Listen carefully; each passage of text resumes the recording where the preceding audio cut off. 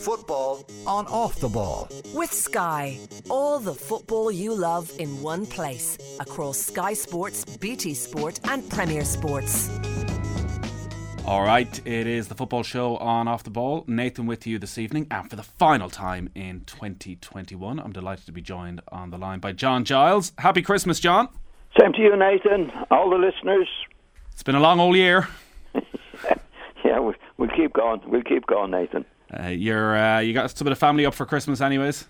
Yeah, got a few here. Well, it's going to be an awkward conversation, I think, because your son Paul was texting me after the last time we were on a couple of weeks ago when we were talking about footballers and expectations on their sons, and he was telling me he's the star man at the Thursday night five-a-side and was very upset that you didn't give him a mention.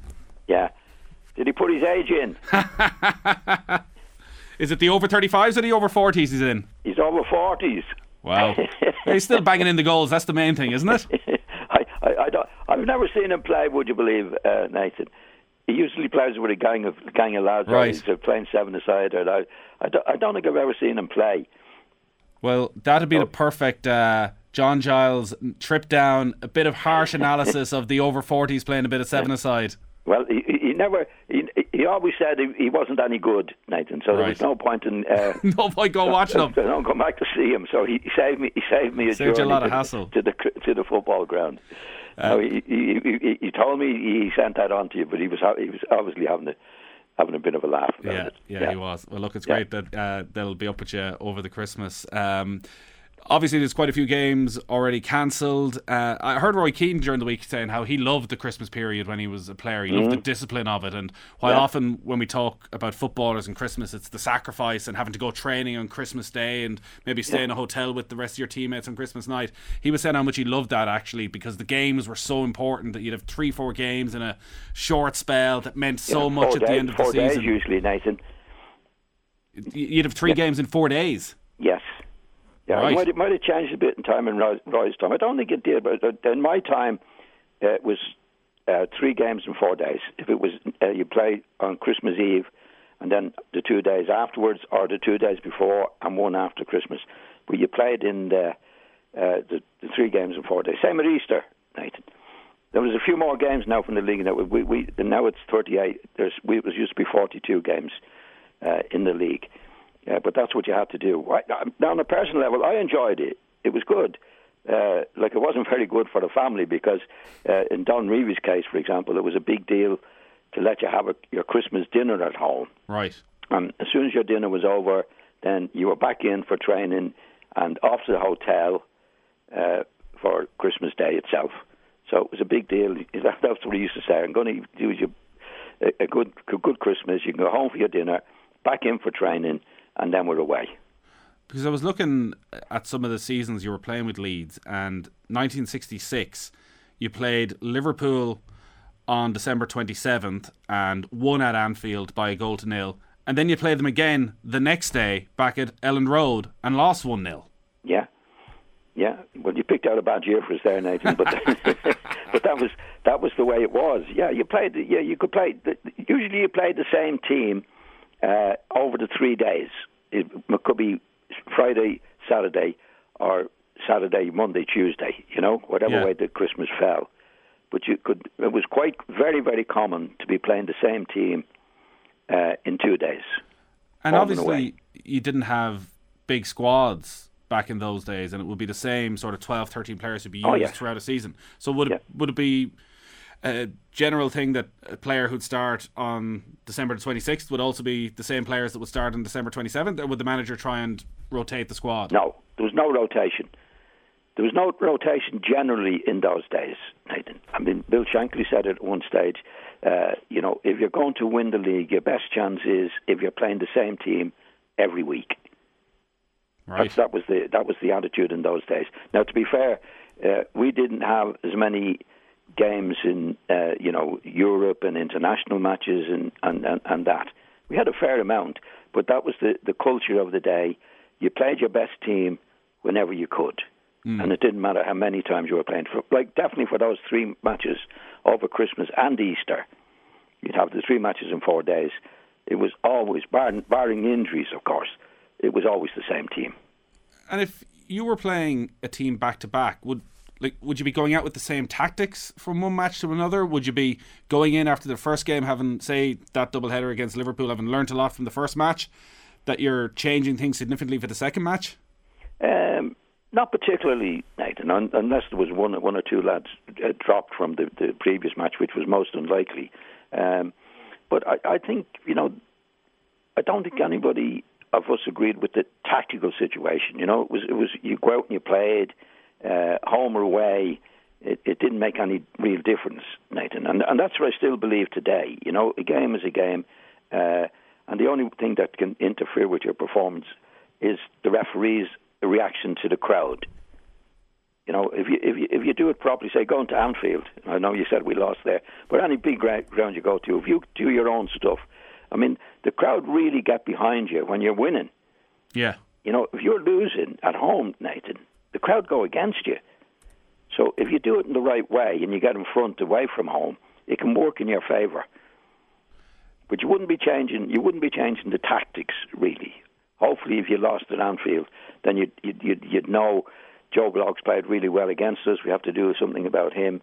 But generally speaking, you'd go and play to the best of your own abilities and hopefully win the match. The game has obviously changed completely in terms of strength and conditioning and awareness of injuries, and the current managers are all incredibly concerned about the amount of matches that they have to play over Christmas, the backlog that is coming because of COVID and late start of the season, early finish of the season, the World Cup taking place mid-season this time next year, the fact that some players are going off to the African Cup of Nations. If you're playing 3 games in the space of 4 days, would there not have been a spate of injuries? Would you not be losing several players after every game with muscle fatigue, with hamstring injuries? Well, it wasn't the same situation, Nathan. Now it's a very, very exceptional situation in that the games have to be played because of the virus situation over the past probably 2 years. You've got on top of that then international tournaments. They're trying to make up the time. They're trying to make up the matches. Even now, they're trying to make up for next year because we know the World Cup is in around Christmas time and they can't afford any delays. And to be honest now, we never had, in my day, the situation we have today with the virus. It's absolutely, crazy stuff trying to get the matches in. And then the matches are off again now because of a spike in it. In my day, we never had that particular situation where there was matches postponed or you couldn't play. This is a very, very unusual time, Nathan. Very unusual. And it has to be done because, they're looking forward even to next year. How are they going to get the matches in? And the World Cup is coming up. And especially for, the top 6 teams, because most of their players are playing at international level as well. It's a very, very crazy, dangerous situation, in my opinion, for the players. Because if you're playing at the rate that they're playing at the moment, you're bound to get injuries, Nathan. You're bound to. And it's not fair on the players. When Don Revy let you home then for the Christmas dinner, did you go all out? Turkey, ham, gravy, stuffing, you name it? Well, you had to be a little bit careful, Nathan, because you were going back in training in the afternoon. So you couldn't overdo it. Let's put it that way. That's for sure. Because you're worried about training in the afternoon then, and then you'd be off in the coach wherever you were playing. Say it was Newcastle, and you were there, and you'd be away for the next 2 or 3 days. Yeah. But it was enjoyable as well. I actually enjoyed the Christmas season, Nathan. And I never felt, actually, some of the matches I played in, I felt better after the third match than I did after the first match. Right. The fitness was just kicking into gear, yeah. Yeah. Let's talk about some of the football of the past week. There was Carabao Cup over the last couple of nights. Tottenham had a good win against West Ham. I know you were watching this, and that followed on from the performance against Liverpool at the weekend, the 2-2 draw, which was an incredibly exciting game. There were so many talking points around it. Antonio Conte has done what was expected of him. He has come in and he has made an impact. They look a very different team already from where they were 6 weeks ago. Definitely, Nathan. He's what I'd regard as a real manager. He comes in, whatever way, obviously knowledge of the game, personality, whatever it might be that makes a successful manager. Usually it's knowledge and attitude. In other words, no messing. You get out, you do the stuff, you do what I want you to do. We train hard, we work hard, you work for the team. These are all the basic stuff, I think, for good management. Knowledge of the game. getting the best out of the players that you have available. And I think he's definitely done that in the short few weeks that he's there. You know, if you don't have that approach and attitude and knowledge, Nathan, you don't get it. Actually, sometimes with managers who don't have that, it gets worse as you go along. The longer you're with the team, it gets worse, and that's what I've seen in managers who don't have it. It gets worse. The morale goes. They don't lose respect. Players lose respect for the manager. They know he's no good. They're not going to play for him. He doesn't see things. Fellas that are shirking the job, doesn't even see it, can't put it right. All those things. A lot of things. It takes a lot of attributes to be a successful manager. Knowledge of the game, personality, Nathan. I mean, I saw some lads with really good knowledge of the game, but didn't have the depth personality like a Klopp or a Ferguson to dominate all of them. Dominate them. There'll be a bit of fear attached to it in dealing with the manager, you know. He's obviously changed the system as well. They're going with 3 at the back and they're playing wing backs, but it does seem that the change in attitude has been key as well, because there's a statistic going around that under Nuno they were covering 100 kilometres per game, the players, whereas now they're covering 115 kilometres per game. That there's just a lot more honesty of effort in this Tottenham team than there was 6 weeks ago. Well, that's what the top managers do, Nathan. You know, they look at the players, see who can do what or who can't do what. The first thing they demand is honesty of effort. That's the first thing that I've found with great managers. Honesty of effort, because you don't have to have an awful lot of ability to be honest in what you're trying to do. Right? The biggest fear for a manager is lads with a lot of ability who don't have a go. Well, they kill them. They get them out straight away. That's the first thing I've found with managers. Real managers demand an honesty of effort. That's your starting point. And then you put it right from there. Joe Blows can play better at right back. He can play better at left back. And the more they see the players, the better they become, because they can put little things. Football is made up of a million little things, Nathan, in my opinion. And the real managers can spot all these little things from one match to the next with every player. Yeah. In other words, if the right back is 10 yards out of position on the cover position, you'll see that. Put it right. That makes that little bit makes that team a little bit better. And if you go through the whole 11 and there's little bits here, little bits there, then the team becomes better and you start winning matches. You look better. You become a very professional team. So the more matches they play, the better they become. When you've got a bad manager, Nathan, sometimes the more matches you play, the worse you become, because he doesn't spot what's going wrong. He's the kind of man who wouldn't leave you a crumb on a plate. If City ring up this morning and say, come on then, what's the price? He will say it's X. It's not X minus 10%. OTB AM, live, weekday mornings from 7:30 on the OTB Sports app. One thing we wanted to do, considering it is the last time we're going to talk to you this year, John, is maybe get a few John Giles awards for the season. I don't know if we've got trophies to hand out to the players. We'll try our very best, but we've got a few little categories that we might run through with you over the next few minutes. Okay. So to look back on 2021, the end of last season, the start of this season, and the various tournaments that we got to watch as well, who is your player of the season so far? I would have to go for Mo Salah. It's hard to argue against it. Yeah, because he's when you're scoring goals at the rate that he's scoring goals. I mean, scoring goals is the most important thing in a match, Nathan, as we know. And he's plays in the wing, on the wing most of the time. He's not a central striker. And to do what he does, match in and match out, is remarkable. Remarkable. And his goal scoring has been absolutely fantastic. Well, it's the quantity of goals he scores, but also the quality. There's shots from distance. There's the type of goal he scored against Manchester City, where he somehow weaves his way through 3 or 4 players. There's tap-ins, been in the right position at the right time. He seems to have it all. Oh, he's brilliant. I think with most players like that, Nathan, to do it, he's got tremendous, terrific balance. You know, he's mostly left-footed, as we know, but he's very seldom off balance. I mean, he's a fairly short lad, and really, really strong. So his centre of gravity is ideal for what he does. Come inside on his left foot, and as we see him coming inside on his left foot from that position on the right side, it's made for him to be able to do what he does with the inside of his left foot and curl it with a fair bit of pace into the far corner.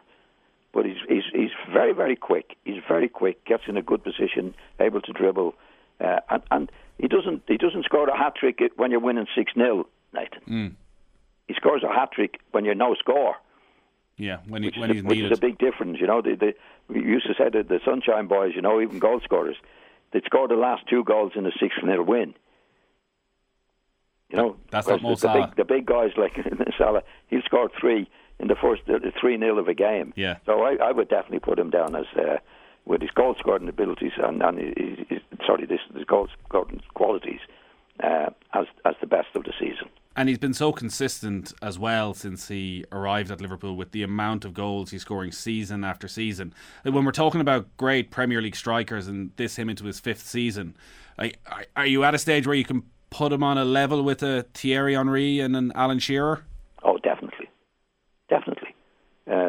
And the thing is, Henry and Shearer were central strikers, Nathan. Which is they've got the choice of going right or left to get their goals. I mean, Salah is basically on the right side. You very seldom see a goal coming in from the left side. Very seldom. It's mostly from the right hand side. So he's less freedom than Shearer and Henry. But he does it, and he does it extremely well. Now he'd be up there with the best of the best, in my opinion. Who's your most improved player over the past year? I would put that down to Declan Rice. And you rated him pretty highly even at the start of the year, so he's obviously gone to another level. I think he's only 22, Nathan. So, when you get players of that ability, they usually get better every year. If they're the real McCoy, and I think he's obviously the real McCoy. He's getting stronger physically. I think mentally, obviously, he's learning the game. He's about 4 years away from the peak, what should be the peak of his career.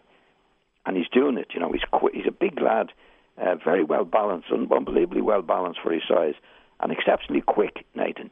He runs like a little fella on the ball, he controls it well. I think he's just getting better and better. I think his attitude is excellent. Match in, match out. I see him, he's always honest in what he tries to do. Sometimes he makes a mistake, but he doesn't stop. And I think he's one of probably the major influence in a very, very good West Ham team this year. You've spoken over the past few months about Declan Rice and how he could potentially move deeper and play centre half. But if he stays as a midfielder, do you look at Manchester United, Manchester City, Chelsea and think he could go into any of those midfields and improve them? Yes, definitely, Nathan. What I find with really, really top-class players, and I mentioned him playing at the back, because the further you go back, the easier it is, Nathan. You've got the whole game in front of you and you're reading it well, and it's easier. But he's much more valuable as the midfield player that he is, and I think he'll only get better. What about his range of passing, John? Because I know when he emerged first, there was a sense he was maybe he's good, Nathan. Yeah, he wouldn't be up there with the best in picking out the right ball. But he's well capable of doing it. Now he'll get his fair share of long passes in the game. He's as good as anybody else at creating these passes. Yeah. I mean, maybe one or two of the past lads would be on the ball. Better be, say, Xavi, who was a great player for Barcelona, as we know, would pick out passes probably at some stage of the game better than Declan. But he wouldn't be able to cover the ground defensively as well as Declan can. Yeah. No, he's a top class player that can only get better. I mean, the reason I say if he's playing at the back, it'd be really easier for him, because lads of his ability, if they do move to the back, it becomes easier for them to play, Nathan. But if I was a manager, I would definitely play him in midfield. It's nearly Christmas, so I don't know if we want to. But I'm still sorry, Dan, to interrupt you. I'm still crying over Declan. That's what I was just about to say as well, John. Oh God, what a shame! Like, he is of such a talent that he would elevate everyone in that Ireland team around him. Like, we would be looking at this current Ireland group in a very different way if they had Declan Rice running the midfield. Well, imagine Declan Rice and Grealish which we lost out on as well, Nathan. I know I don't want to be talking about this because it's not very pleasant, but when I see them play, I think, God, they could be playing for us, and they'd make a huge difference. They'd make a huge difference to any team, particularly Rice. Yeah, all right, so Declan Rice, we'll see what happens with Declan Rice in 2022. Wouldn't be at all surprised to see him end up leaving West Ham at some stage. Last one, John. Most disappointing player of 2021? Dele Alli. He didn't change your mind on Sunday? On his performance? With his performance against Liverpool? I didn't think he played all that well. Right. I really didn't. I mean, I'm not a fan of his because I don't think he's honest in what he does. In what way? I see him in the game, even in the match against Liverpool. He took somebody down or out of the game or gave a free kick away when there was no need for it at all. So I just think his whole attitude, I think he was the makings of a really top class player until he signed his new contract, Nathan. I honestly think he stopped playing since. He's got a 150 grand car and all that. I have no problem with players having their cars and all that, as long as they keep doing their stuff on the pitch. I don't think he's done that, and he has ability. I mean, he should be up there with Declan Rice, in my opinion. Yeah, with the ability that he has, he's got terrific ability. But I mean, that's a few managers who are not playing him. It's not just one manager that didn't like him, and that can happen. But I think the last 2 or 3 managers that Spurs have had. And he certainly wouldn't be. I don't think the new manager they have would be a fan of his and his attitude, Nathan, at all.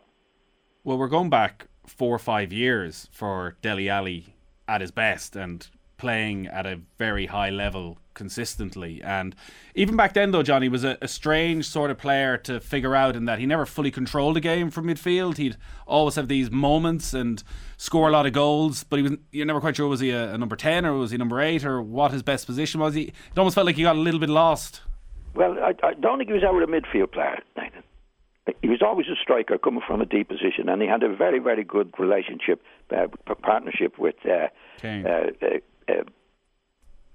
Harry Kane, yeah. Harry Kane, And no, I just remember when he signed his new contract, Nathan.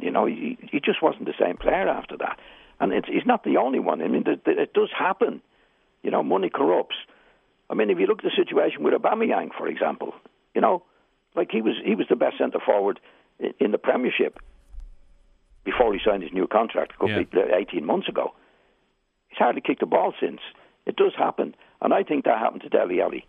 That he looked a really, really top class player. He was never a midfield player. He was a striker that scored goals from a deep position, and he was brilliant at it. His control was good. He was a good header of the ball. He was a good finisher. I mean, how is it managers have come in? I think there's 2, 3, 4 managers now, Nathan. And I see him on the pitch, and he's not the same player at all.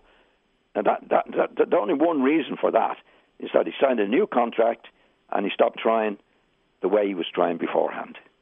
That's my take on it. Yeah. So to me, I hate to see players of his ability not doing what they should be doing. It's a short life generally, Nathan, and to have regrets, I think is and there's nothing to do with me. I don't even know him, but I think what he can do, what he should be doing, he's not doing, is very, very, very sad. Yeah, I'd imagine Aubameyang wasn't far behind him in terms of disappointment of the last year. Just to look ahead to next year, John, it's very hard to predict with the Premier League because of the fixture backlog that's going to come, because of players going to the African Cup of Nations. If you were to pick a Premier League winner at the halfway stage, who is it? Well, I was putting a few bob. I'd say I'd probably go with Liverpool. Right. Still, even with the potential of Salah and Mane missing a few weeks at the African Cup of Nations? I know, Nathan. It's very difficult. Maybe the main opposition is going to be Manchester City and Chelsea. They could have a lot of players missing as well, Nathan. Which is. But overall, if I was putting a few bob on it, I think I'd go with Liverpool. All right. You've been fairly consistent on that. John, it's been brilliant to have you with us all year again. Thanks as always for your time. And we'll talk to you in 2022. Yeah. Enjoy the Christmas. Okay. Thanks, Nathan. Really enjoyed it. You've been very, very good. Very helpful as usual to me. And all the listeners, happy Christmas and a healthy and happy New Year. Yeah, you too, John. I'm sure we'll have lots of warm messages in for you as well that we pass on over the Christmas as well. So enjoy the Christmas, John. And you, Nathan. Thanks, Ken. Football on Off the Ball. With Sky, all the football you love in one place across Sky Sports, BT Sport and Premier Sports.